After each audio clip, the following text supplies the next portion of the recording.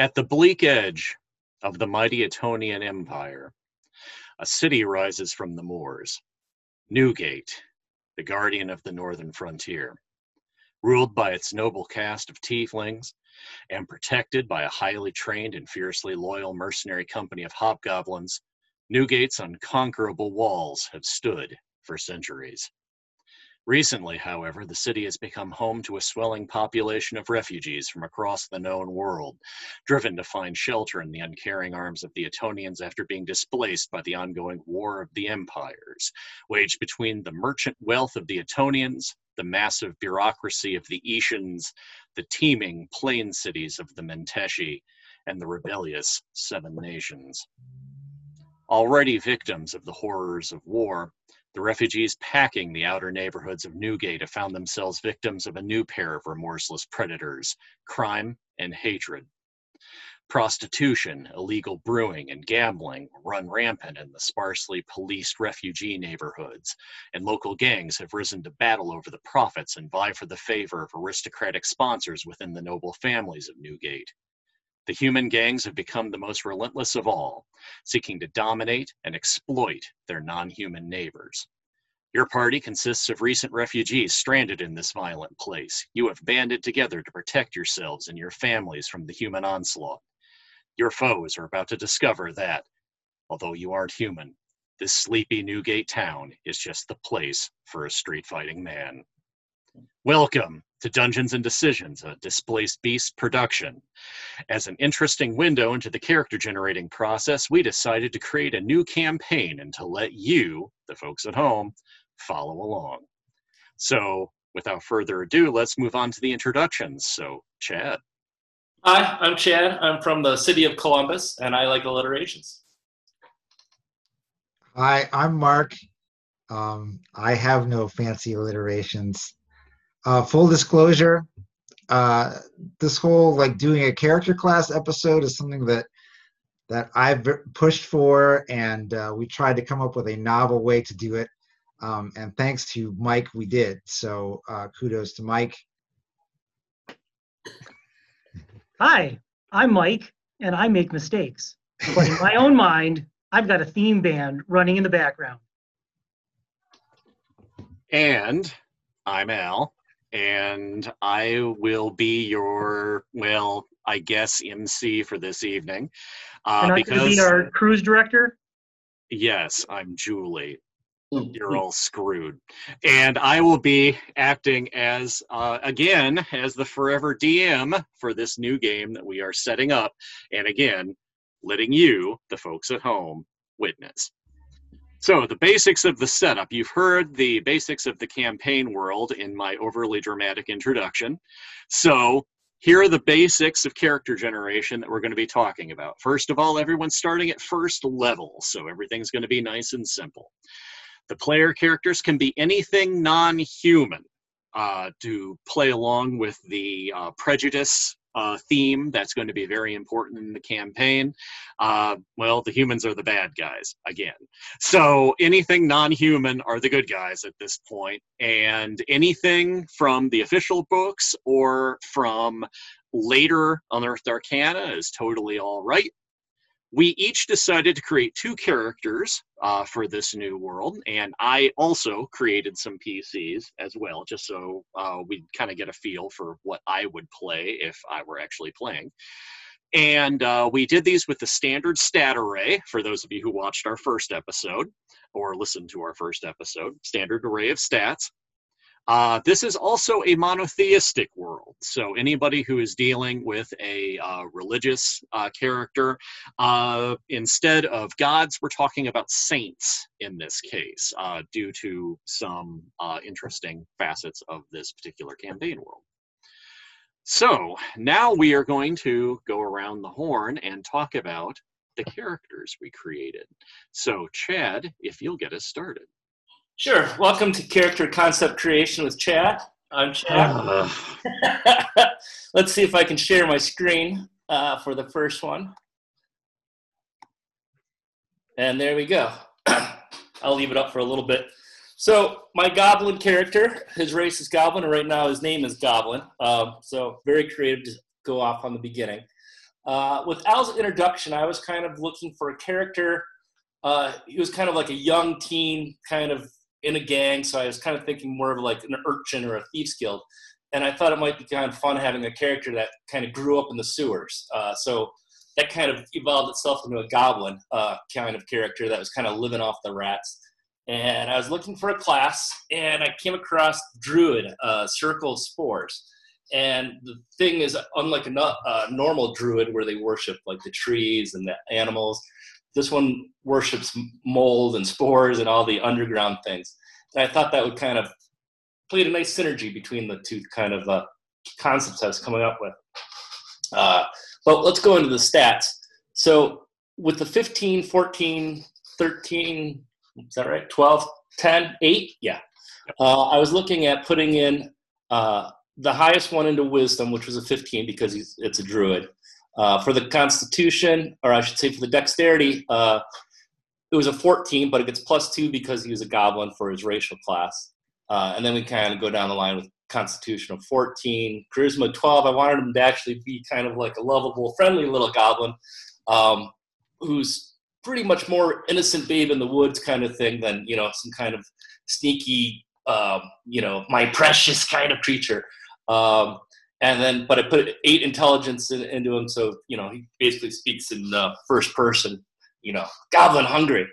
I looked at a couple different things that I thought kind of defined who he was. One of them being, you know, he always has food on hand, and he's always eating his food, which ties in with one of his cantrips for healing was the good berry. So, because food is always good. And then I found another little spell. It was called Cantrip of Primal Savagery, and that, like, his teeth get bigger and his fangs, you know, and his claws get bigger, and so when he does need to fight, he just kind of wolfs out. And then when he gets into higher levels, then he can actually wolf out or turn into a rat. And I thought this would tie in kind of meeting with the other characters, as maybe he kind of lived in the sewers, and then as more and more people, refugees, kind of came into the cities, that's how he kind of got introduced into this gang as they started coming into his world. And so his kind of goal is to kind of find a tribe of where he belongs. So that was my character. And let's stop sharing. There we go. All right. Thanks, Chad. It's my turn next. So when I was thinking of a character for this campaign, you know, and I guess maybe Al, before I get started, do you want to talk about some of your inspiration for this campaign, some of the influences? Oh, okay. Well, one of the big influences was the movie version of Gangs of New York. That's what I have always had in mind as the primary thing. And I actually do have an entire arc planned out for this campaign as far as where it starts and where it ends. Now, it's kind of an I guess I shouldn't have called it an entire arc because it's really the beginning and end. I haven't figured out what the actual arc part over top of it, linking the two parts, is going to be yet. So you've got an underpants gnome campaign plan. Yes, actually, that's a good way of putting it. I've got the question marks in the middle and then profit at the end. So, yeah. Though that said, some of my other influences, I've been playing an awful lot of the video game version of Games Workshop's classic board game, Mordheim. So that's the urban combat part of that is a big influence. And also the Warriors, which has been like a constant role-playing game inspiration for lots of people too. So, and there's going to be a Warriors-themed game. I know that at some point there will be a lot of call-outs to the Warriors. And I'm also thinking that a lot of the gangs are going to be themed, like the baseball gang and so forth from the Warriors. So they won't be baseball, but we'll come up with something goofy. So when this was all described to me, as well as the specifics of the campaign that Al addressed in his intro, that my inspiration for this was immediately to think of a character that was kind of a street historian, right? That this would be a guy who was out there, like, learning, like all the stories on the street, and also, you know, kind of a diplomatic character as well, like because he knows everybody and everything that's going on. He, you know, kind of makes a good peacemaker and a guy that would maybe like go out and make allegiances between gangs or something like that. So that was kind of the character that I had in mind. And then I thought about some various classes that might kind of go well with that role. And Bard was what I immediately came up with, right? There may be a couple of others that might work well, you know, cleric or paladin, perhaps. But I like, you know, I like the idea of this guy being a bard, and I think it matches well with the kind of role I had for him. So after that, I had to think about what type of you know, how he's going to inspire his comrades. What type of artist is a bard? Because all bards have some art form or other that they will use for inspiration. And so, you know, based on Al's kind of ideas, I thought about, you know, a time in American history where, you know, gang life started to get eclipsed by a particular art form, kind of the hip hop culture, right? And so I decided that very heavily based on the Jeff Chang book, Can't Stop, Won't Stop. I thought of this bard being like someone who does street art. Basically, he's like he does b-boy dancing, he does graffiti, whatever. Maybe even like DJs in a way using magic, like making, you know, musical loops with a cantrip or something like that. So and hopefully this, you know, is not too doesn't take me too far into the depths of cultural appropriation, but I think I have enough good taste to kind of to make it happen without being completely exploitive. So anyway, so that's my idea, right? So the character that I come up with, and I'm going to share my screen here.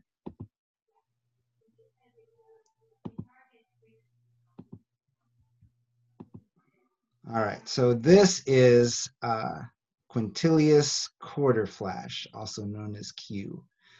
And I made him a half-elf because I thought it was a good match both for the class and also kind of his role as a diplomat. In the player's handbook, they talk about half-elves being kind of natural peacemakers and diplomats, and so I thought that was a good match.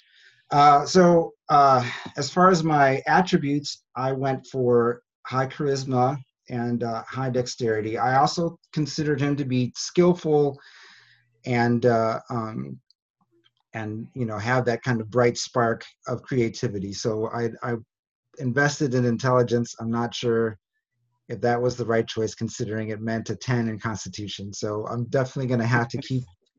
You know, Quintilius, he's not a fighter, right? He's a peacemaker, so he's going to be dodging arrows and running to the back, I think, a lot. So yeah, so you can see kind of in the personality traits and the ideals and bonds, you know, that kind of expresses the idea that I was going for. And then let's see, let me think of some other choices that I made here. Oh yeah, his background, I chose the guild artisan, which I wanted him to be, you know, an artist, and I thought of him maybe as a painter. So he probably, you know, paints some tags and some graffiti, or maybe he uses cantrips to do that too.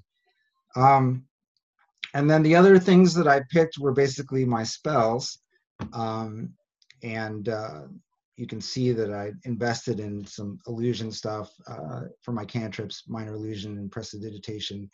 And then spells, I kind of went, I didn't want this guy to be a damage dealer. I wanted him to be the kind of guy who would use like a non-lethal way of taking out an opponent, which is why I thought of Tasha's Hideous Laughter as a good spell.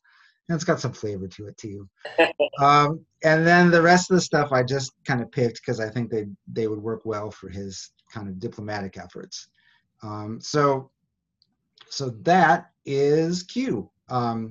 his name is kind of both a nod to Quincy Jones and Grandmaster Flash of Grandmaster Flash and the Furious Five. Okay, so that's my first guy. Mike, do you want to go next? Sure. I think you need to stop sharing your screen. I will stop sharing my screen. All right. So as I was thinking about this, again, thinking about refugees, non-humans. So first thing I kind of came up with was, okay, what's going to be the backstory? Why is my character going to be a refugee? And that kind of dovetailed with trying to think of something I haven't played before. And I don't think I've ever played an elf character before, or if I did, it was a one-off. So decided I want to play an elf. And then I was thinking, okay, how would an elf be in an urban environment as a refugee? I'm thinking, okay, some kind of succession wars, noble, on the losing side, gets outcast. So that was kind of the first level of what I was thinking. And then, okay, now I'm in an urban environment. Okay, I'm clearly dead set on revenge for whatever bad things happened to my family and loved ones. So how am I going to get revenge? Well, okay, I'm going to kill a lot of people. So I thought, okay, how about a rogue type, and maybe subclass as an assassin later on. So that started the kind of the nucleus. And then this weekend I was watching reaction videos, and Careless Whisper by the band Wham came up, and in particular, I saw this particular screenshot, and it just everything kind of clicked for me. Can you guys see that? Oh yeah. So I'm thinking, okay, real nice, pretty boy with a real dark underlayer. So that image kind of for me set the rest of the tone for how I was going to create my character. So I decided that, sharing my character screen here, that I was going to name my character Careless Whisper. Careless as in fearless, not fearing consequences. Whisper as in assassin, undetected. So with that, I decided that he was going to be largely stealth, dexterity based. So I put my highest stat in dexterity with a racial modifier, gave me a couple of extra points, bringing up my dex to 17. I wanted to potentially also maybe branch him out into some spell casting, so made my second highest intelligence, which I think I also got a racial bonus for. Strength was not going to be his forte, so I put my lowest stat in that. Likewise for con. Charisma definitely needed my part of my backstory. I was going to have him be a gigolo, so definitely need a decent charisma for that. Again, the pretty boy. And then wisdom 12, because I didn't want him to be a complete, idiot. He's got to have, if you're going to be, you want to be fearless, but you don't want to be dead. So decided that at least a decent wisdom was necessary. Chose for my main hand weapon, dagger or rapier, along with a short bow for distance combat. Skills decided again focused largely on dexterity-based and charisma-based skills. So things like acrobatics, deception, intimidation, survival. Stealth. Things that are going to benefit me in trying to both confuse the enemy as well as keep me alive. And then for my, I get one cantrip right now, so I picked Green Flame Blade, which is an add-on to your melee attack that gives you a little bonus to damage and scales as you level. So that was my thoughts in putting together that character. So with that, I'll turn it over to Al. Hang on, Mike. So a couple things quick. Yeah. So like I know you talked about him being an assassin, but he seems like really set up well to be an arcane trickster as well. Arcane trickster, yeah. So I could see that really working out for him too, with the high intelligence and already having one cantrip, right? Mm-hmm. The other thing is that you could see, I like this idea, your concept, because you could see it playing out in a number of different other classes, right? You could Mhm. see this guy just as well being a ranger, right? Just very efficient at killing, other people, or like an Oath of Conquest paladin, or maybe just Mhm. like a straight up like, brutish fighter or barbarian. I mean, an elf barbarian maybe be a little weird, but Yeah, but I they really make like it the work. idea of the complete contrast between, his public persona, which is going to be just this complete, playboy, servile type, and then just, the Tootsie Roll center, the Tootsie Pop, Right. just being this contract assassin who's, combing for leads on who is behind his family's overthrow. So Yeah. I kind of like that dichotomy. Yeah, it's cool. I think it seemed like Rogue was a good path to go, but it's cool that you came up with something that I think could work in a lot of different Mhm. areas. I mean, Yeah. you So could be a bard too. yeah, and ultimately, I just really liked the name. You know. Yeah. All right. Sorry, Al. Go ahead. No problem. All right, so now really. All right, so the first of my characters is Gunter Cavernborn. And this was born out of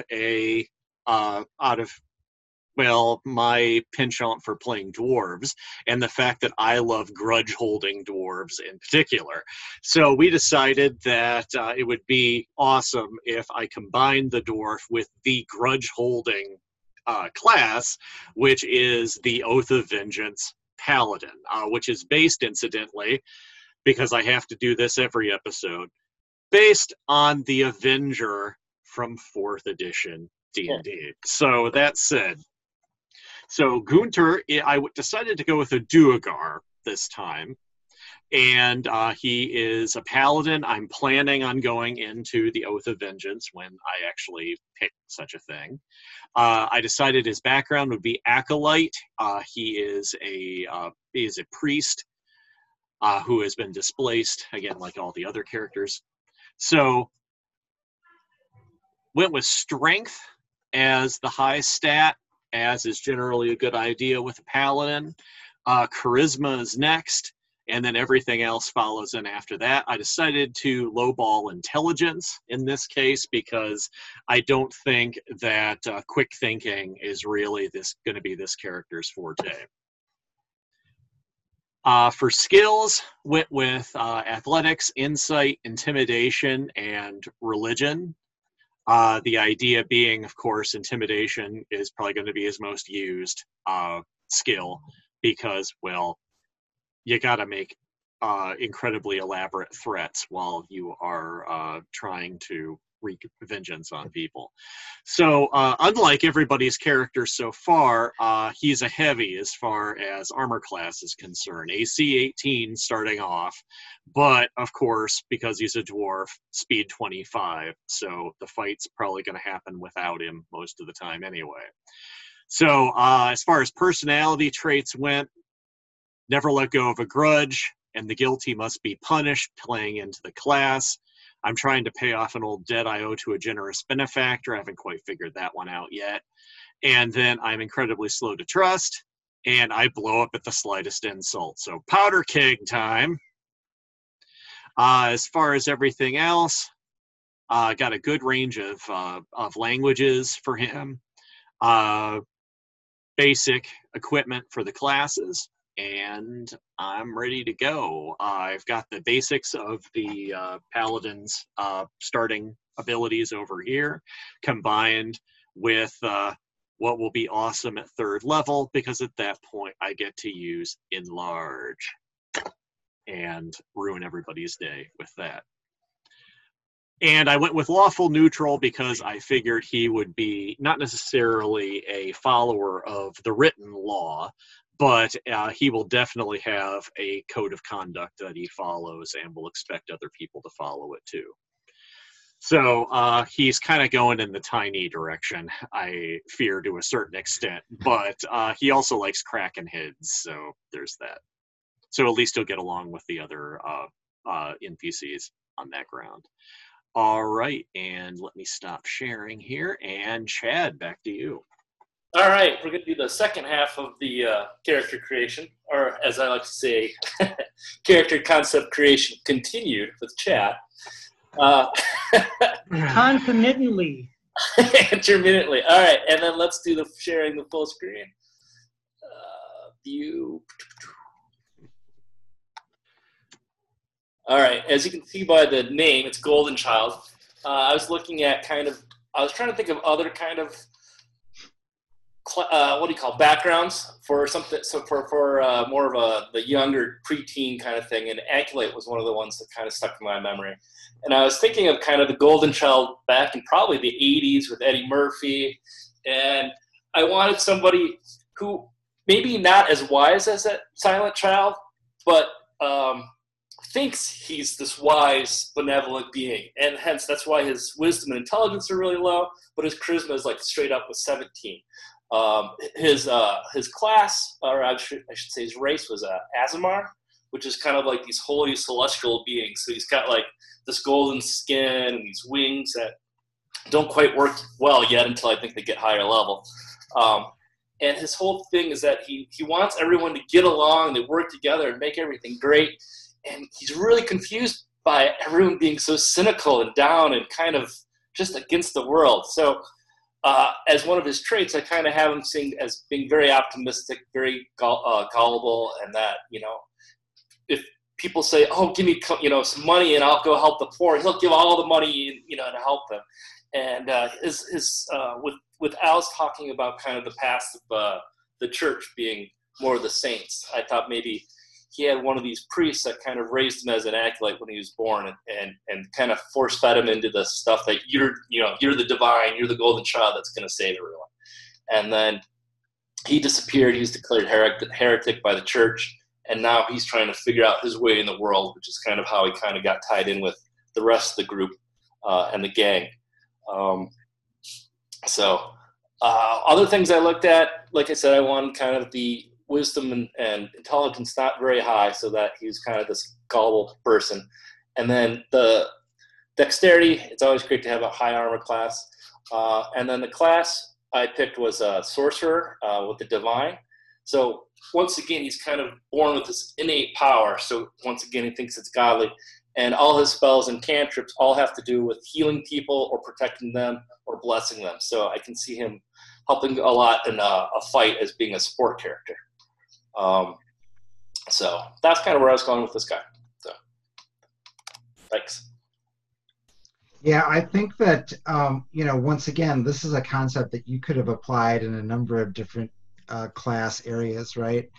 I mean, he could have been a paladin for sure, or maybe even, a monk of some sort.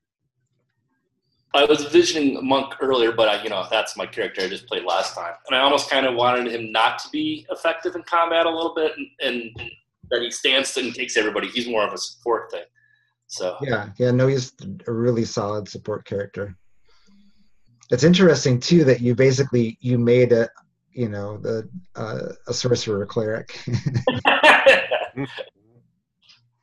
I have the best of both worlds, and a character I usually don't use much with spell casting, so now I have to look at all the spells every level. So you min-maxed the best of both worlds, Chad. Well, more of in the casting, I guess. I don't know enough about casting. Yeah, to be fair, his spell selection is very, very, very tipped in one direction there. He definitely went with a lot of cleric stuff. So but you can also change those spells every level. So right, maybe as he gets more older and cynical, they become fireball and magic. Right, exactly. So forget about this. Blow you all up. Okay, so fun evolution to watch. So once again, nice work, Chad. So for my second character, so I really wanted a strong magic character for my second character, primary caster, and I was definitely thinking of a wizard And basically because the concept of the character, I saw him as being this kind of obsessive magical collector. I really thought of him as a scavenger, right? He's like out there. He were in this very kind of diverse cultural environment with all these different traditions of magic kind of coming together in this, immigrant melting pot. And my guy is out there trying to, get his hands on as much of it as he possibly can, right? So the direction that I thought it was Wizard, I think it matches the concept. But I think I also like Wizard better than some of the other spell casting classes, in terms of the arcane classes anyway. I think it has a little more versatility than the sorcerer and the warlock, and I'm definitely drawn to that aspect as a player. So Wizard. He probably could have also been an artificer, but I just don't know much about the 13th class.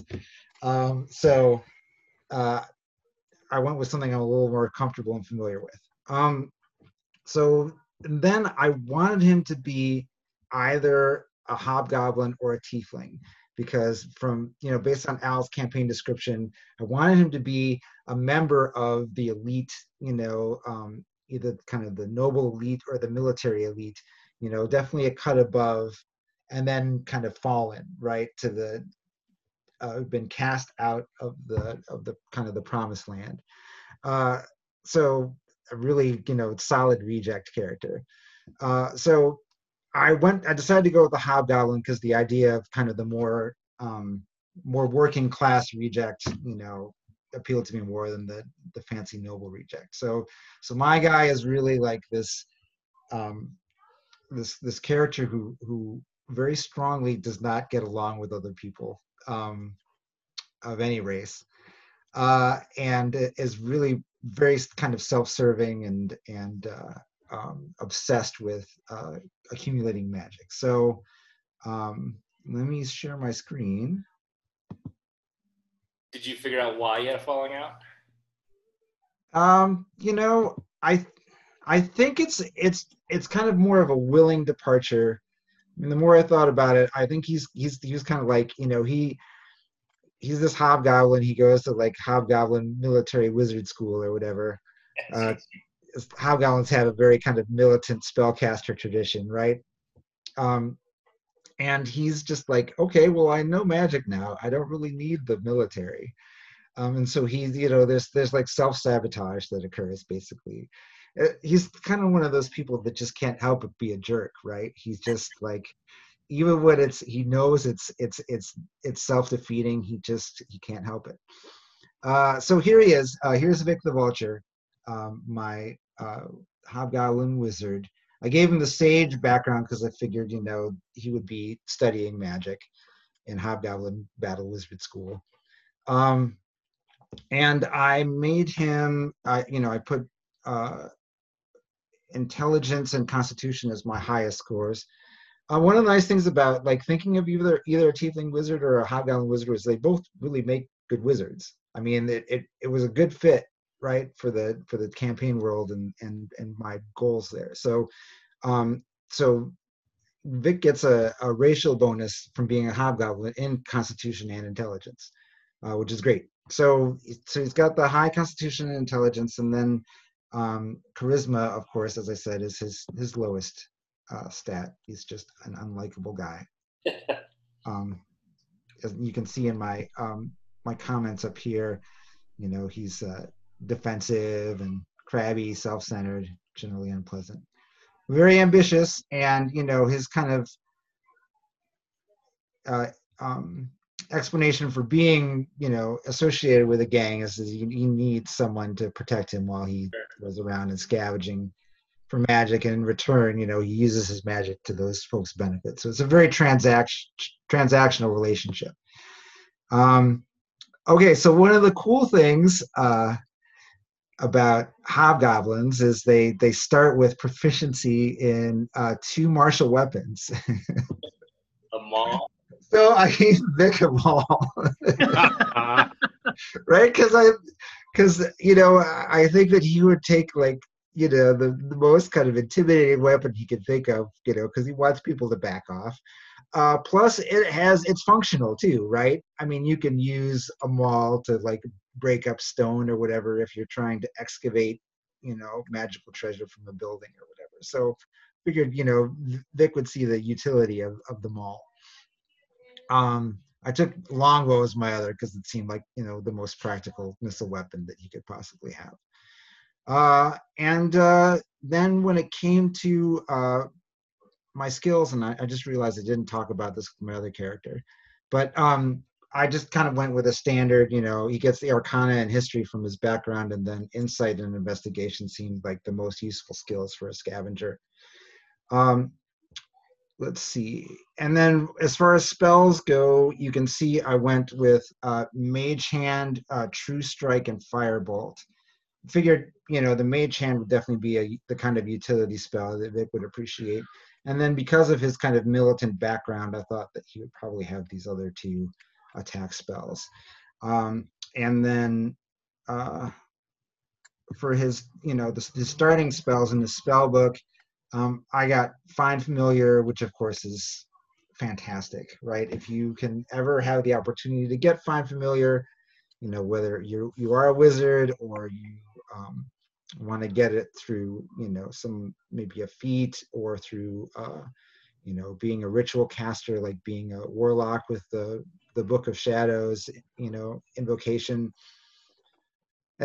There's other ways to get it other than being a wizard, and if you can do it, then I highly recommend it, because having a familiar is not only great role-playing flavor, but a familiar just has boundless uses, from giving you the help action in combat, for all you practical min-maxers out there, to just to doing scouting, to being a guardian, a sentry of sorts. It's just, familiars are awesome. So so Vic's familiar is Sniffles the rat, which I realized after seeing Chad's character that Sniffles is probably going to be in jeopardy through most of it. I like all rats. And then I went with kind of a mix of kind of, detection and divination magic. You can see I picked Detect Magic and Identify, which were spells that obviously a magical scavenger is going to have. And then a little bit of attack. Once again, Tasha's Hideous Laughter. Just, couldn't resist that. And Chromatic Orb, which is, I think, one of the better, first level attack spells, because you're able Very to flexible. Yeah, to make it into different types of energy damage. And combined with True Strike, I think it would be really effective. So, okay, so that is, let's see if there's anything else to say. Oh yeah, so I didn't talk about this with Quintilius, and let me just quickly say that I can see Q being a lore bard pretty much. I think some of the other, like subclasses would work with him, but I feel like lore is really where he's headed. And the same thing with Vic. I see him going in one of two directions, either kind of embracing his training, right, and doing the battle magic school, or going to divination because of all of the detection magic and using his focus on finding things as a scavenger. So I could see him going in either direction. Basically, I think I'd play him for a little while and see how the campaign is going and where I'd want to go. But diviners are extremely powerful. They have this ability that's almost kind of game bending. So that is very tempting.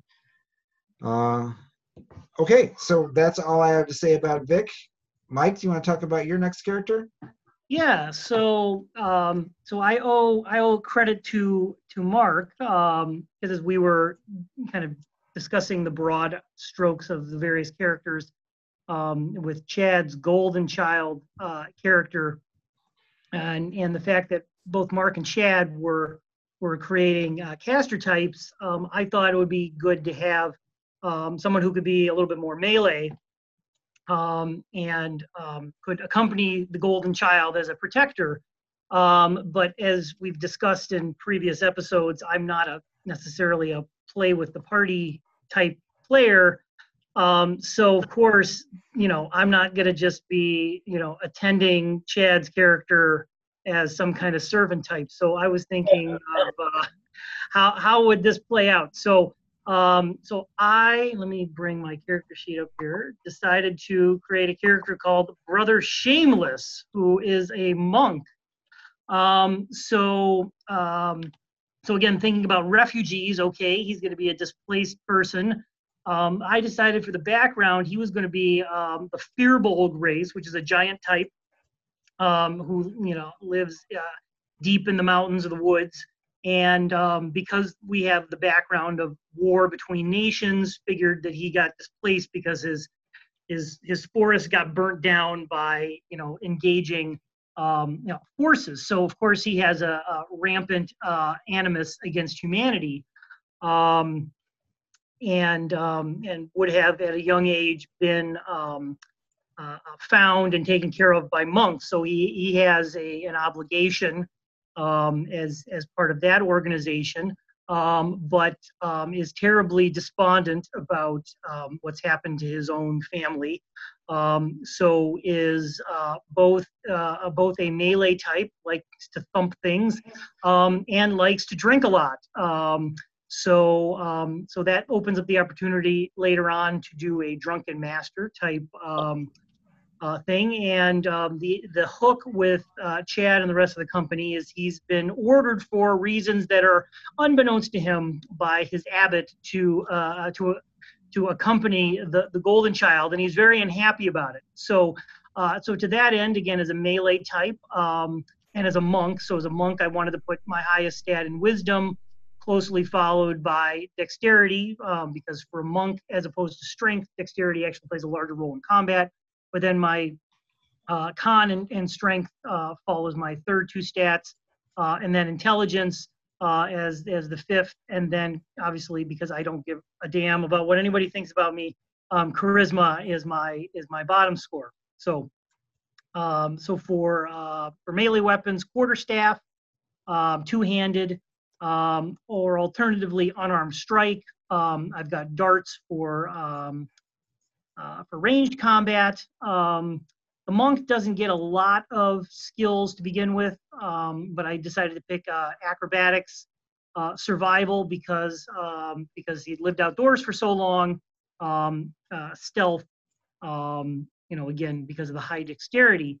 And I get a couple of spell-like abilities: detect magic, disguise self.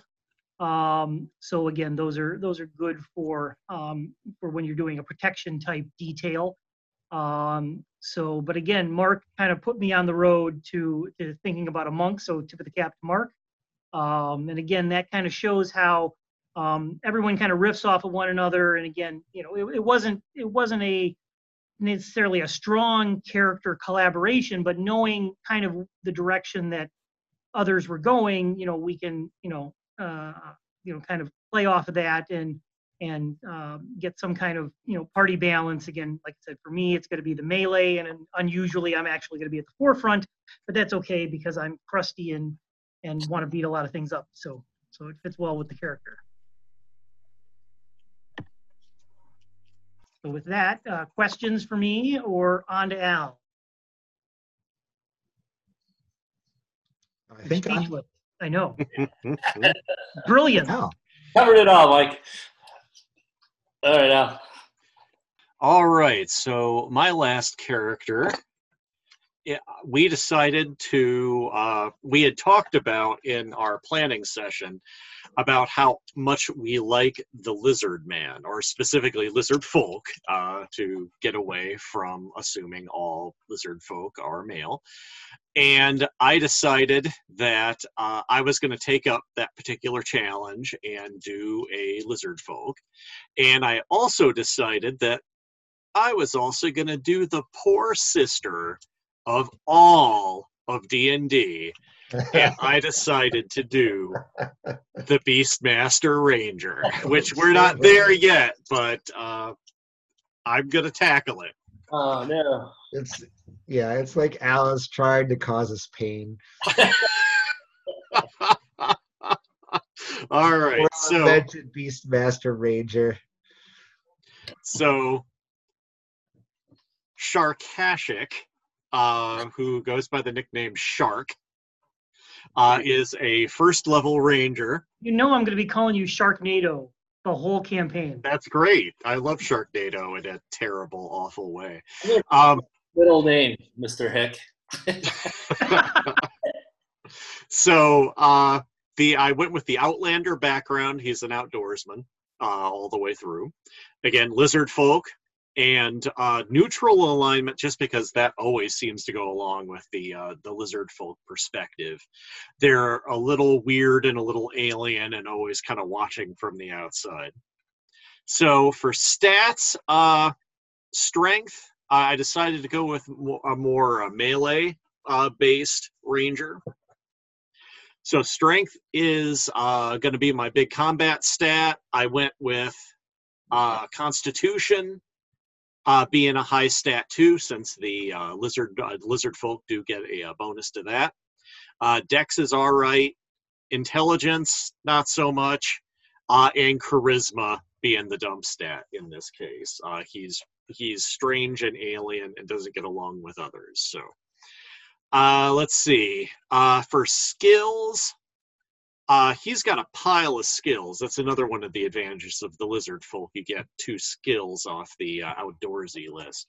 So I went with animal handling, athletics, insight, nature, perception, stealth, and survival. So I've got pretty much the whole ranger range of skills. Then as far as personality traits, I stole one from the Outlander list. So I have a lesson for every situation drawn from observing nature. So I'm going to be making a lot of bad comparisons, and then lots of analogies. Then I also stare at other sentient beings way too long for their comfort because I'm thinking about eating them. Then glory as the ideal, again going that Klingon route.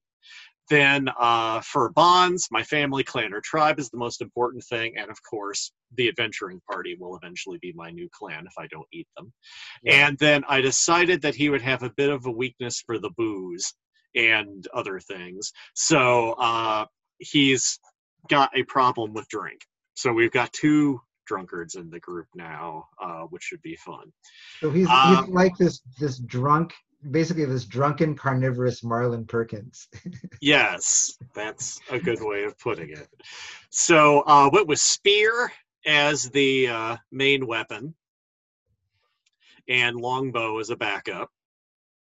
Let's see, went with the panpipes for his musical instrument, just because I don't know, I thought the idea of a Zamfir. My monk took the panpipe, so we can jam together. That's right. It'd be a Zamfir Zam session. All right. I'm thinking like a Jethro Tull, like just go off on the wind instrument. Yeah. Or like a Ron Burgundy jazz flute kind of thing. All right. So as far as abilities, I've got, of course, all of the lizard folks' totally awesome abilities. In particular, Cunning Artisan is great role-playing fodder. You make a tool or weapon or piece of armor out of a fallen foe, and that's just great. That's awesome. So that said, Hungry Jaws, my ability to take a bite out of somebody and heal a little bit from it. And then for the ranger, now for those of you playing along at home who have not had the experience of what's wrong with the ranger yet, Wizards kind of goofed with the original design of the ranger. It's widely regarded by D&D players as the weakest class, and it is very specifically, it's not the entire ranger that's the problem, it's the Beastmaster. The Beastmaster was just a poor design right from the beginning, and the first attempts to fix it, they haven't gone terribly well. So the most recent attempt to fix the Ranger and to make the Ranger a little less specific to a particular physical environment in the game, was made by Unearthed Arcana. They came out with a list of alternate class features, so I decided to give those a try because I really like the Ranger alternate abilities. So in place of the Favored Enemy ability, I took Favored Foe, which again, for those of you who played 4th edition, you might remember that the Ranger got a Hunter's Mark ability in 4th edition, and this has been carried over into 5th. And with Favored Foe, you get Hunter's Mark as a class ability right at first level. I can't cast regular spells yet, but I can cast Hunter's Mark, which is nice. And then the other issue is the Deft Explorer class feature replaced, I can't remember what it's called, but it's pretty much an environmental terrain ability. And the replacement gives you a choice of 3 different options. You can get additional skills, and there's I can't remember what the other one is, but I went with roving, and the roving feature attached to that alternate class ability, it increases your movement speed, which is why my movement speed is 35 rather than 30. And it also gives you a climb speed and gives you a swim speed. Now, the swim speed is not as cool because I'm a lizard folk. I already get swimming. But I get a climb speed, which means I don't have to make climb rolls. I just climb. And that's awesome. That's one of the features that makes the Tabaxi so interesting, too. Again, that automatic climb. It can be used and exploited in a wide variety of terrible ways. And then as far as equipment, I just went with basic Explorer's Pack, spear, dagger, shield. For armor, I'm relying a lot on the lizard folks' natural armor. Combine that with a shield, and there you go, AC 16, which isn't bad. All right, and I think that is it for Shark. So, Mark, let me pass things back over to you. Well, before we get into the next bit, once again, let us sing the praises of the lizard folk. Woo! So Al could have succeeded as a lizard folk in so many other classes as well. That bonus to Constitution and Wisdom and all of those crazy awesome supporting abilities. Just, I mean, a lizard folk would make a great rogue, a great druid. Succeed in so many classes. It's awesome. Okay, but enough praise for the lizard folk. The lizard folk. So you can see, we only made 8 characters here. So we left out a few classes that didn't get picked, and those are the sorcerer, the fighter. Oh, I did the sorcerer. It's just the. Oh no, I'm sorry. The warlock. The warlock and the fighter, and the barbarian, and what else am I? Oh, the cleric. And the artificer, but you kind of mentioned that one. Yeah, a little bit. So those classes, I think, could have been maybe utilized in some of these character ideas. I mean, it's very possible that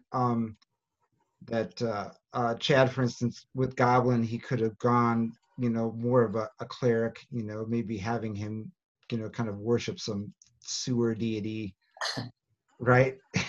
Sewer urchin. Cthulhu of the sewers. Right. Or Al, if he didn't want to skew too heavily in the direction that we knew he was going to skew anyway, that he could have maybe gone with a fighter for his Duragard. He could, hold grudges just as easily. He just wouldn't get class features that support it.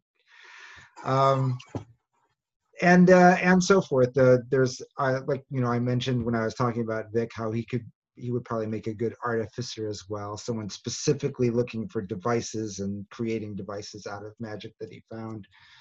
The Warlock, I don't know if any of our concepts really fit too well in the Warlock class. Warlock you could do the Golden Child as a Warlock. It would just be like a celestial. It'd be kind of warped. Yeah. And with the way that Chad is role playing him, I don't know if that would really work. The Hex Warlock, the Hexblade. I mean, that could be almost any kind of fighter. Again, that's true. The Hexblade would work, I think, particularly well with Careless Whisper. I think. Yeah, it's just I've already got a character in another campaign that's already doing the Hexblade. Yeah. So Yeah, and I like that you went with a rogue, Mike. I think that you haven't played a rogue yet. Nope. In our 5th edition gaming, and I think the class will suit you quite well. Yep. Just remember to always use your bonus action. Yes, always. Well, actually, I was thinking about that in the context always be bonusing because I wanted my cantrip to be instantaneous. So there were other cantrips that I thought would actually fit the character concept a little better, but they would require a full action. So as opposed to the Green Flame Blade that is an instantaneous. So and goes. Or you can combine it with your melee action. Yeah. Yeah, and I think rounding it all out, I think the Barbarian maybe could have fit. I mean, Al, you might have gone. You probably could have gone with a raging, angry Barbarian, and Mike's monk, I guess, could have been. Yeah, I was gonna say it could have totally been a Barbarian. Yeah. So I've never played a monk before, so I was like, let's do a monk. Barbarians, I think, are classes that are just kind of. I mean, it especially when you're first kind of learning to play. I think it's a fun class because you just kind of pull the trigger and let loose, right? Rage. Just go into a rage and off you go. So that's always a good time. So yeah, I think that covers all of those classes. Well, a note about the cleric, though, because my campaign world has a very strong religious hierarchy in it, it's actually better that all of the religious characters in the group they're all the weird outsidery religious characters, that either the accidental ones or the more violent ones, or they're the misfit toys of the religious world, which of course the established hierarchy can look down on and harass even more. So that fits really nicely with the outsiders nature of the game.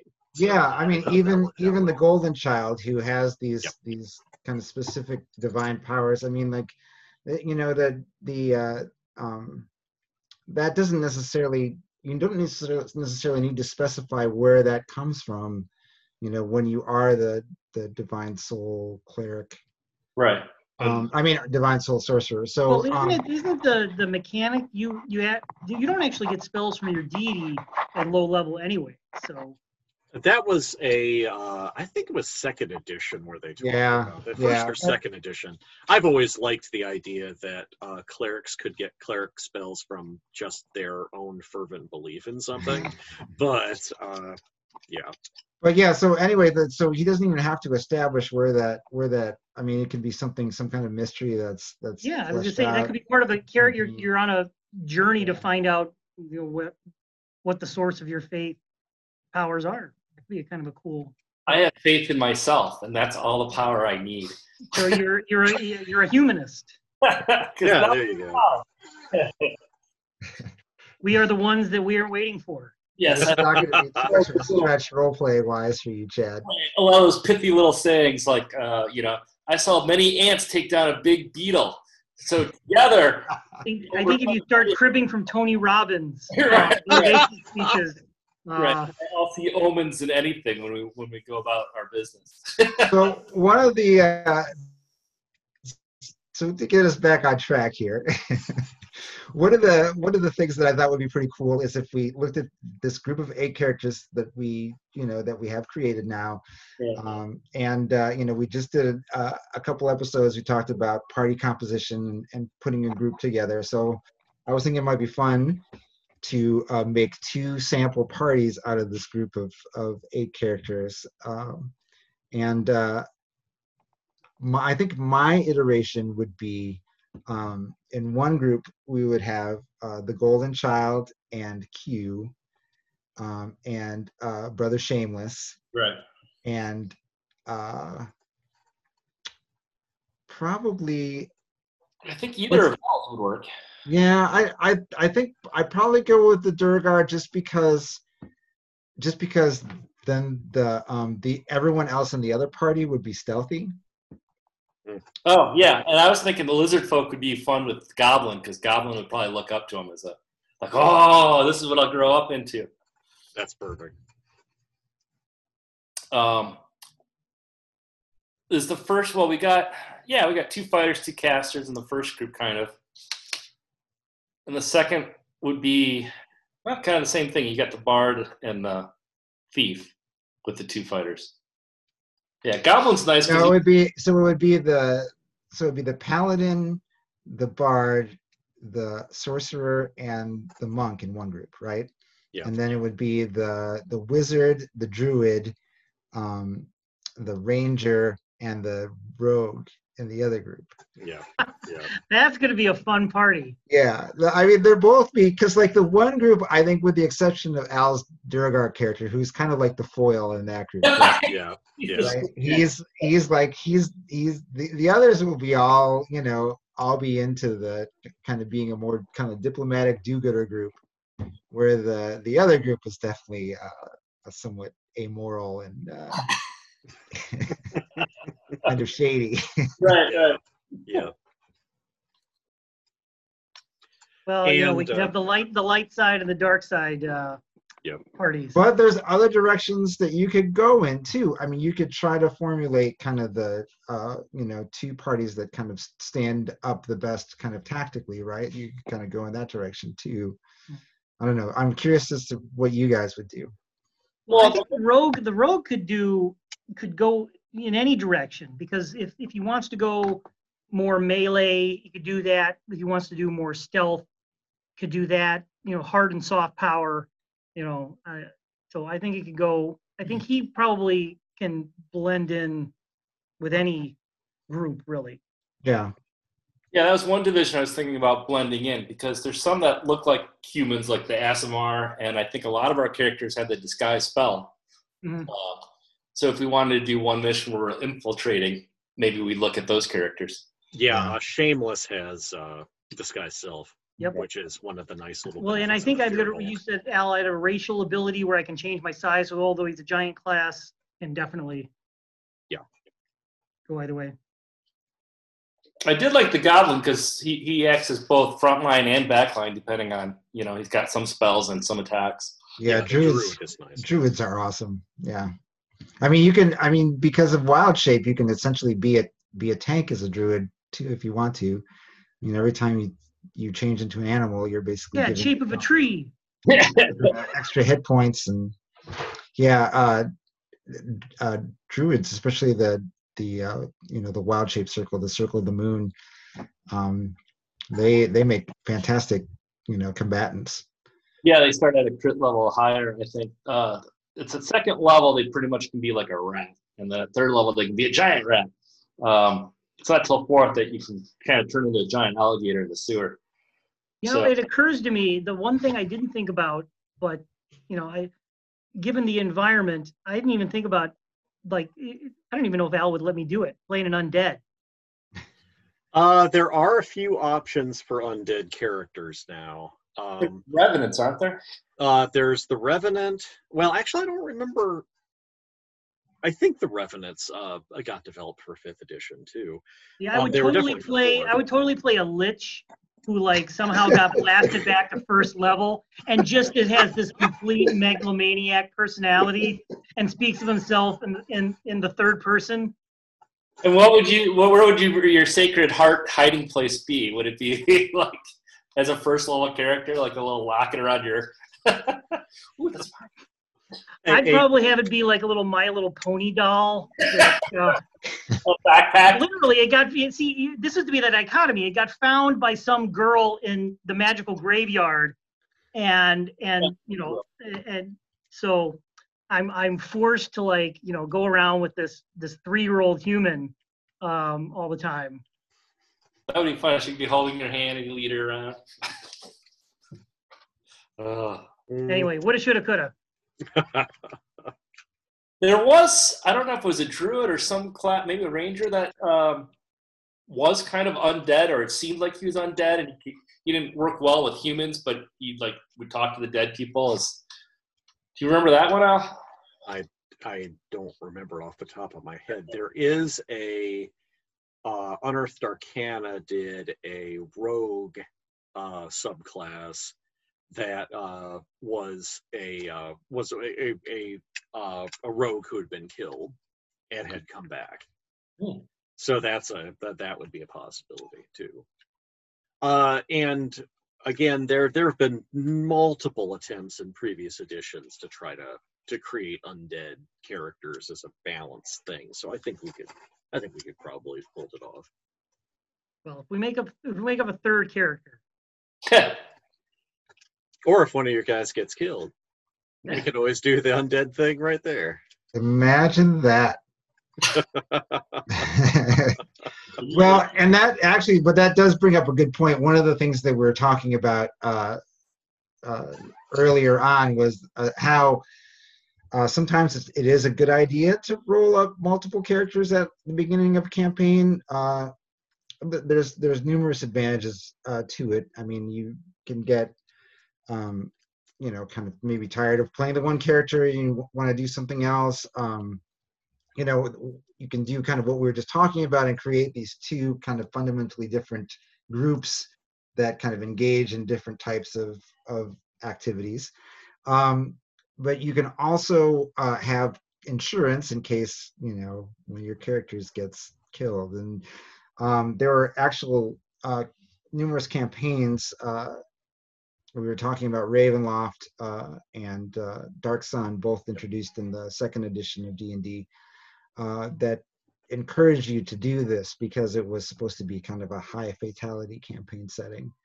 And it just didn't want to slow down the game with someone having to roll up a new character. In Dark Sun, there was also a mechanic for leveling your characters too. When you had a character pool, and when one of your characters would go up in level, you could pick one of your other characters to go up as well. This is back in the days before like milestone experience and stuff like that.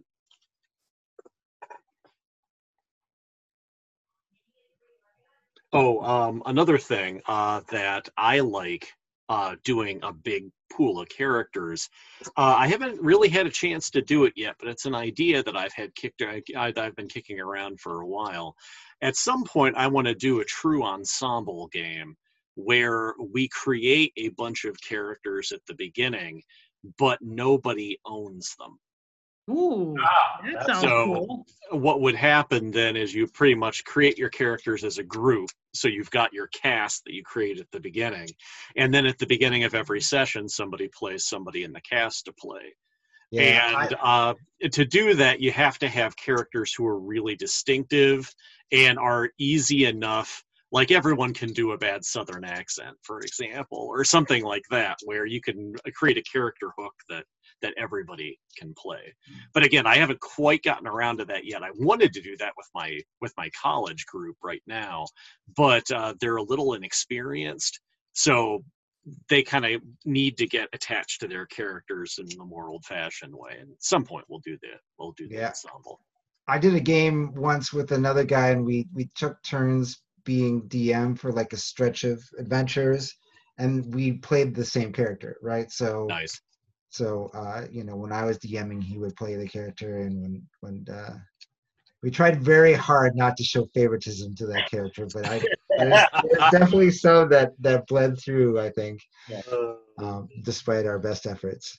But yeah, that was really fun to see someone else, because I was the one who started, with the character. I created him, and the other DM just kind of needed a break from DMing, so I was like, okay, I'll step in, and you can just play my necromancer. And it was interesting to see, someone else interpret your character. I have to say that Lee did a fantastic job. You definitely stayed true to the spirit. But he became this kind of amalgam of both of our role playing, right? Kind of Lee played him a particular way, and I would take things that Lee did that I liked and apply them when I was playing. It was really cool. And I'd love to see, kind of what you described as kind of further application of that, so that all of these characters become the amalgamation of our group role playing. They probably all become like the same character. I'd probably do it. I'd probably try doing it. Crazy, power hungry utilitarian battle guy. I use my harpoon gun. I want to do it with an easier game system than D&D though. So the learning curve for the characters isn't quite as high. I might do it with like in the Index Card RPG, or there's a couple hacks for Dungeon World that are really nice. They're really stripped down and really kind of fun. There's one that's based on Warhammer Fantasy. The Streets of Marienburg, which is like a fan hack that was done, which is exquisite. It looks really good and super easy. So Al, why don't you go ahead and tell everyone about what we're going to do in the next episode, because it is the companion episode to this one. So next time on Dungeons and Decisions, we are going to cover our role-playing of these characters. So what are we going to do to actually bring these characters to life? And what kind of conflicts are we thinking of within the group?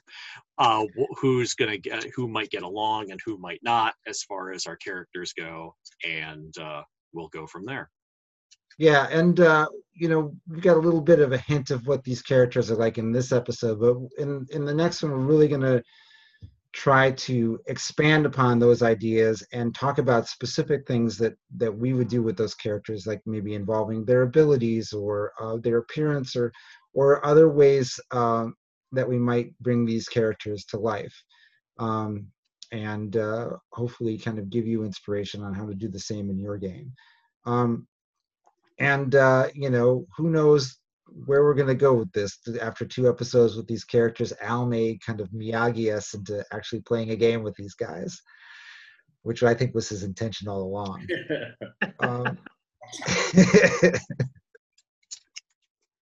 But the only way to find out is to keep tuning in. So we'll see you next time on Dungeons and Decisions. Bye. Bye.